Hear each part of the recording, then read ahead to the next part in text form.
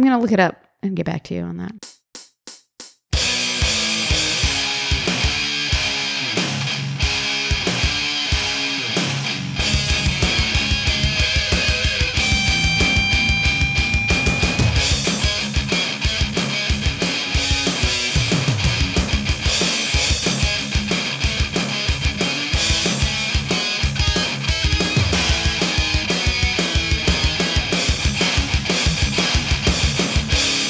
Hello and welcome to another episode of Geek Chew, a podcast where we chew over the geeky things that we love. I'm Eamon. And I'm Charlene. And our intro music is by my brother Ryan.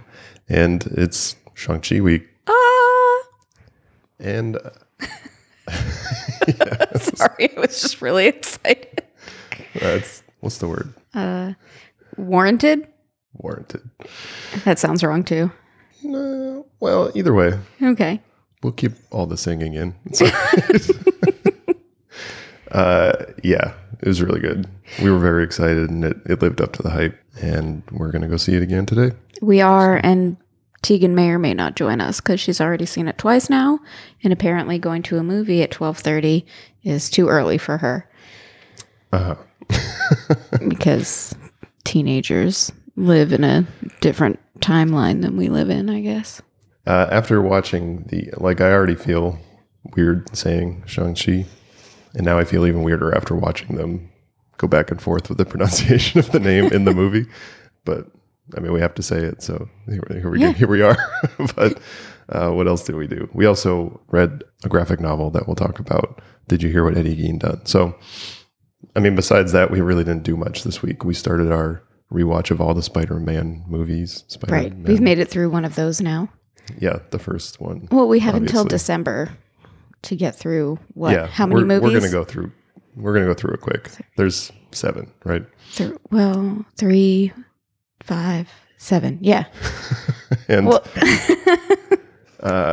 Tegan didn't even want to watch the Tobey Maguire ones, which is ridiculous. I know. The second one's so good. They're iconic. The first one was good. It was fine. It's all right. Yeah.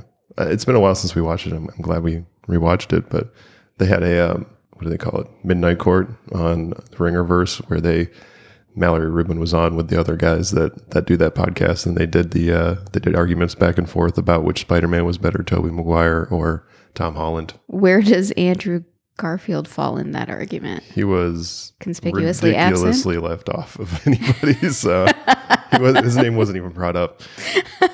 But I'm hit or miss with those segments of those episodes, but I like this one. It was impassioned, but I think ultimately Twitter decided that Mallory and her partner Jomi Adeniran won with Tom Holland. So yeah, well, Tom Holland's the best. Yeah, it's a good iteration. I have to be honest. Yeah. I'm going to be honest, I don't really remember why I brought that up. Just talking about the different Spider-Man movies, I guess. Yeah. But, I'm excited to watch Spider-Man 2 because it's really good, and I haven't watched that one in a while either. So yeah, I'm excited to watch all of them. Otherwise we wouldn't do it, I guess. Yeah. The new show that we watched this week was Only Murders in the Building. Yeah, right? What did you think of it? I've been looking forward to it since what did we see the first trailer for it maybe a month ago? Maybe. I don't remember, but I thought it was awesome. I thought it was really well done. It was really funny. It's on Hulu. It's got Steve Martin, Martin Short, and Selena Gomez as kind of these, an odd group mix of people that, wouldn't expect to get together. I guess. An unlikely. Yeah. I was going to say pairing, but there's 3 of them. So. Right. But I really like I don't know. It's a little silly, but it's supposed to feel that way, right? Right. And they all listen to this particular murder podcast, and they think that they're going to be able to solve a mystery that happens in their building. It was really good. Yeah. I texted my dad and brother about it. 3 Amigos reunion. Well, they're missing one, but yeah. I mean, well, Martin Short and Steve Martin, I think, do a lot of stuff together still. Do they? I think so. I don't think they do a lot of stuff anymore at all. I mean, not that I've seen. Right? Interesting. I don't know. I'm going to look it up and get back to you on that. Okay.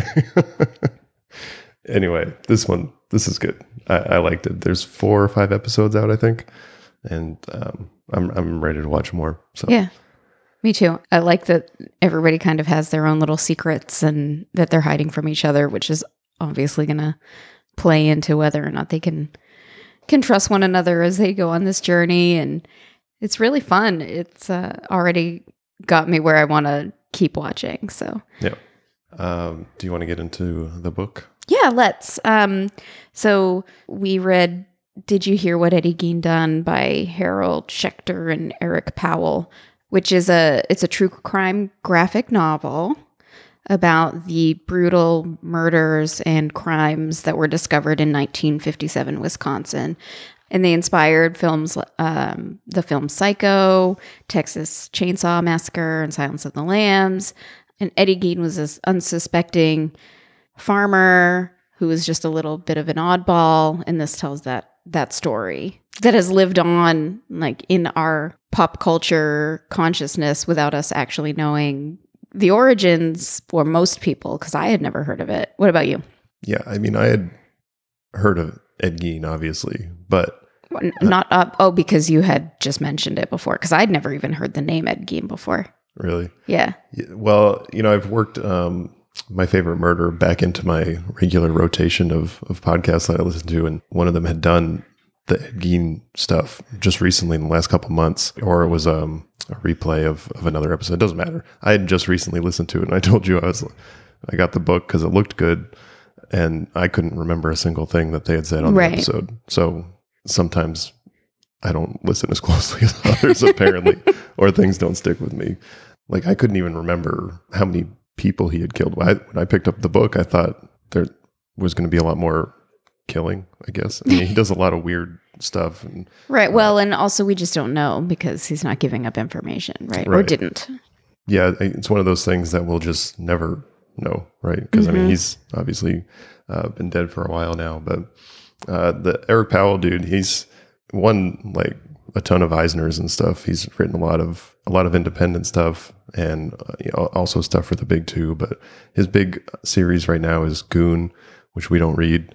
It's kind of I guess a dark comedy. He does the art and the story. Harold Schechter is an author who writes books about serial killers. So he, the book is very kind of meticulously researched. Right. That's actually what it says on the back. And you can tell by the information that's in there and also how it's detailed out in the back when it explains the way that I really enjoyed that. Me too. Even how they, pinpoint things like, well, we changed this just for narrative, but we understand, we didn't think it doesn't make that big of a difference to the overall story. Yeah. Right. And the book started as a Kickstarter, like so many things, I guess now, published by Albatross Funny Books, which I think is I don't know what they call it, imprint or whatever, that Eric Powell created, I think back in 2002 when he was trying to self-publish his books. And the Kickstarter page is pretty cool. It's got like a bunch of quotes from really famous people like John Carpenter and David Fincher and Mike Mignola. So they're actually thanked in the beginning there. I read who the special thanks to, whatever. Yeah. Dedication page. That's what it's called. Yeah. Wow, I'm really on top of things today. I thought the art was really effective. I did too, yeah. And creepy and unsettling. Yeah, very, very much matched the story that they were trying to tell. I really like the way it started with that Alfred Hitchcock interview talking about specifically Psycho. I guess that is an interview he did with Truffaut. Like the interviewer is the director. Oh, interesting. I'm not sure where I read that, so I hope that is correct. Either way, I really liked how it opened with that. And I think the book just says a lot about, like, especially in America, how we process violence or how we approach things that can't be processed.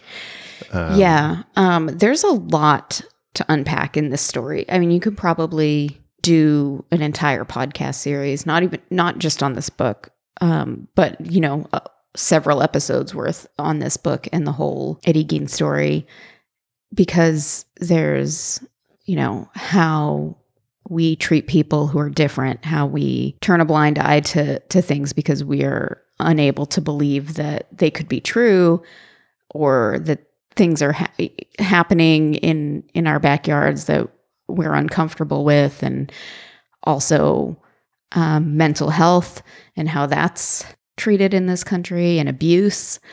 There's a lot in there. Yeah, there's a lot of psychoanalysis, a lot of historical and cultural reference points, like especially when the reporter goes and talks to that professor. Yeah. Which I thought was really cool and well done. Really, the graphic novel medium really served a lot of this story well, because it wasn't, well, I wouldn't say it wasn't grotesque. There was a point to showing everything, and it is disturbing, but it's not like just for the sake of being disturbing. Right.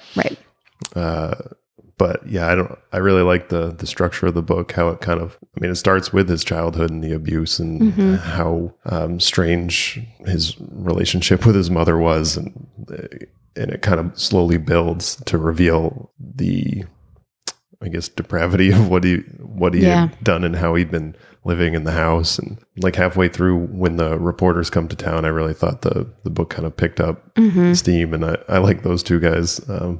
They were only on like 5 pages, I guess, kind of bantering with each other. But I thought the book really picked up steam from there. And once they get into the house and see everything or see a lot of what was going on, right?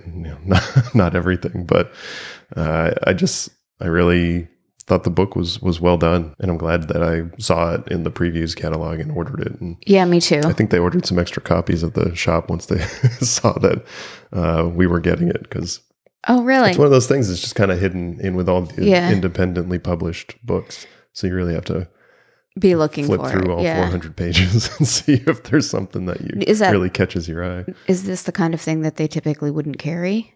I don't know. It's, a hardcover graphic novel, so I think they do have some of that stuff, but I don't know. Yeah. They definitely weren't tracking on it before I ordered it for us. So interesting. He did ask me the other week if I'd read it yet. And I was like, no, I have a whole pile of books. Yeah. Made it through those this week. So, and as previously discussed, separated the books that you need to read into a whole Well, that's my box. goal for today, to get through a bunch of those. Yeah. After we see Shang-Chi again. Yeah. So do you want to get into Shang-Chi? Because yes, I do. It was really good. I can't wait to go see it again. I am very, very excited. I'm jealous that Tegan's already seen it twice. Yeah. Directed by Destin Daniel Cretton, who's not a first-time director or anything, but a lot of his, I didn't write down his other movies, but this is definitely at a different scale than anything that he had done before. And I don't know, I think we said it already, but the hype around the movie, it's warranted. Right? Yeah. That's the word we decided on. The cast was awesome. So awesome. Simu Liu, who, I don't know, I think we were super excited for this. I know I was excited for the movie before we watched Kim's Convenience, but just knowing him as an actor in that way really upped the excitement. Well, I think I'd been watching Kim's Convenience before we even saw a trailer. Yeah, but you saw it. Yeah, because I started watching it a long time ago and picked it back up after a little while when I was looking for other things to watch during my lunch break, past time. Yeah, I guess I've read several places that he used to be a stuntman. Oh, really? I didn't know that. Yeah. And I thought that he did a really good job in the movie. I've seen some places say that because the cast was really just so good, and I'm sure we'll talk about more of them in a little bit, but that he kind of maybe played the straight man a little too much in the movie, or was not as engaging as some of the other characters. I didn't feel that when I didn't feel that either. I thought there was a lot of subtlety in his, like, you felt like the relationship between him and Katie Awkwafina's character was like real, that they had like a real friendship and a bond, and a lot of that was just, I really like their relationship and their dedication to each other. I read a review on the Roger Ebert website that said, made a big deal about the platonic nature of their relationship, which did kind of stand out to me as we were watching it. What do you mean? Just in the absence of a romantic connection between them, right? Yeah, I think it leaves it open that there could be, but I don't think there needs to be, Right. I'm just saying that stood out to me. Yeah. And I really did like her character as well. You know, she's very distinctive. right? And she's in a lot of stuff now. Yeah, because she's fantastic. She's fun to watch. And I think I was on the Rotten Tomatoes page, and one of the review clips just said Shang-Chi and Katie are my new best friends or something. We're going to have to get into some spoiler territory when we talk about this movie. So just as a heads up, but I really liked the callback at the end to their plans to either go home or I know, that was great. Yeah, so funny. Just because I didn't expect it, and it was charming. Yeah, I think all the stuff with the dragon and the big monster stuff that can sometimes get like a little wonky in things, but this I felt like it was really well done, really effective. I liked that whole scene was like so fun. That was probably my. Yeah, I was going to save it for later. Oh, well, we can cut that out and I can go back. No, it's okay. I was just going to say, I've listened to a lot of people talk about the movie and say that it was a shame that it ended with another big CGI fight, right? Because that's what all Marvel things do.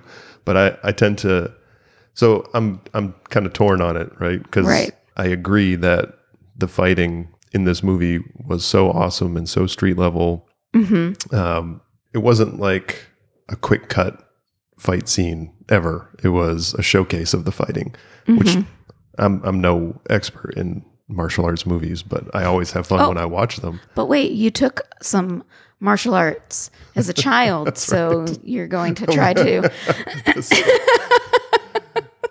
I mean, there's so many funny things in the movie. That was really good. On the bus, a little good clip, but it really did make me want to watch more martial arts movies. I have like a little list. There's some in our jar. Yeah, dude. I love martial arts movies. I don't know why we haven't incorporated this sooner because we both love them. Yeah, it's weird. Yeah, it's too much stuff, but yeah, we should find more. Have you cut out some slips of paper? I will do that today. Jar. But the bus scene was awesome. Like I'd heard so many things about how involved and creative and long the bus scene fight was. So I was very excited when it was so early in the movie, and it was good. Even having watched like a third of that scene, I know, yeah, already in like teasers and. They did show a lot of the movie in the trailers. Well, the scaffolding scene, which you knew was coming also, but was still so much better than you thought it might be. It was still so fun to watch, like Speed on steroids, right? The bus scene. God, there are just so many things to love about this movie. Yeah, so the cage fighting, that was so great. Like, it wasn't what we thought, or it wasn't what I thought was going to happen in that scene. And I just... I'm interested to know, first of all, I knew that there was, somebody who practiced the mystic arts fighting Abomination in the cage. Right. But I didn't know that we didn't know it was going to be Wong. I know. And I also found it strange that they left the arena together. Like, why are they together? Because they're fighting for money. They're just chilling. But how'd they get hooked up, and why is Abomination like chilling with Wong? I don't know. We need some more information there. But I did enjoy the role that Wong played in the movie, especially at the end. Yeah. But yeah, kind of back to the way the movie played out. The whole third act of the movie was kind of almost like a different movie, right?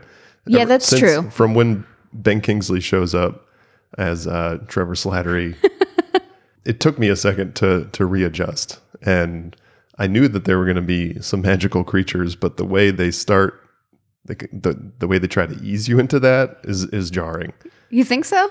From the first 2/3 of the movie to then, it took me a minute. There was, some of the Ben Kingsley stuff was hilarious. The Planet of the Apes conversation was so fucking funny.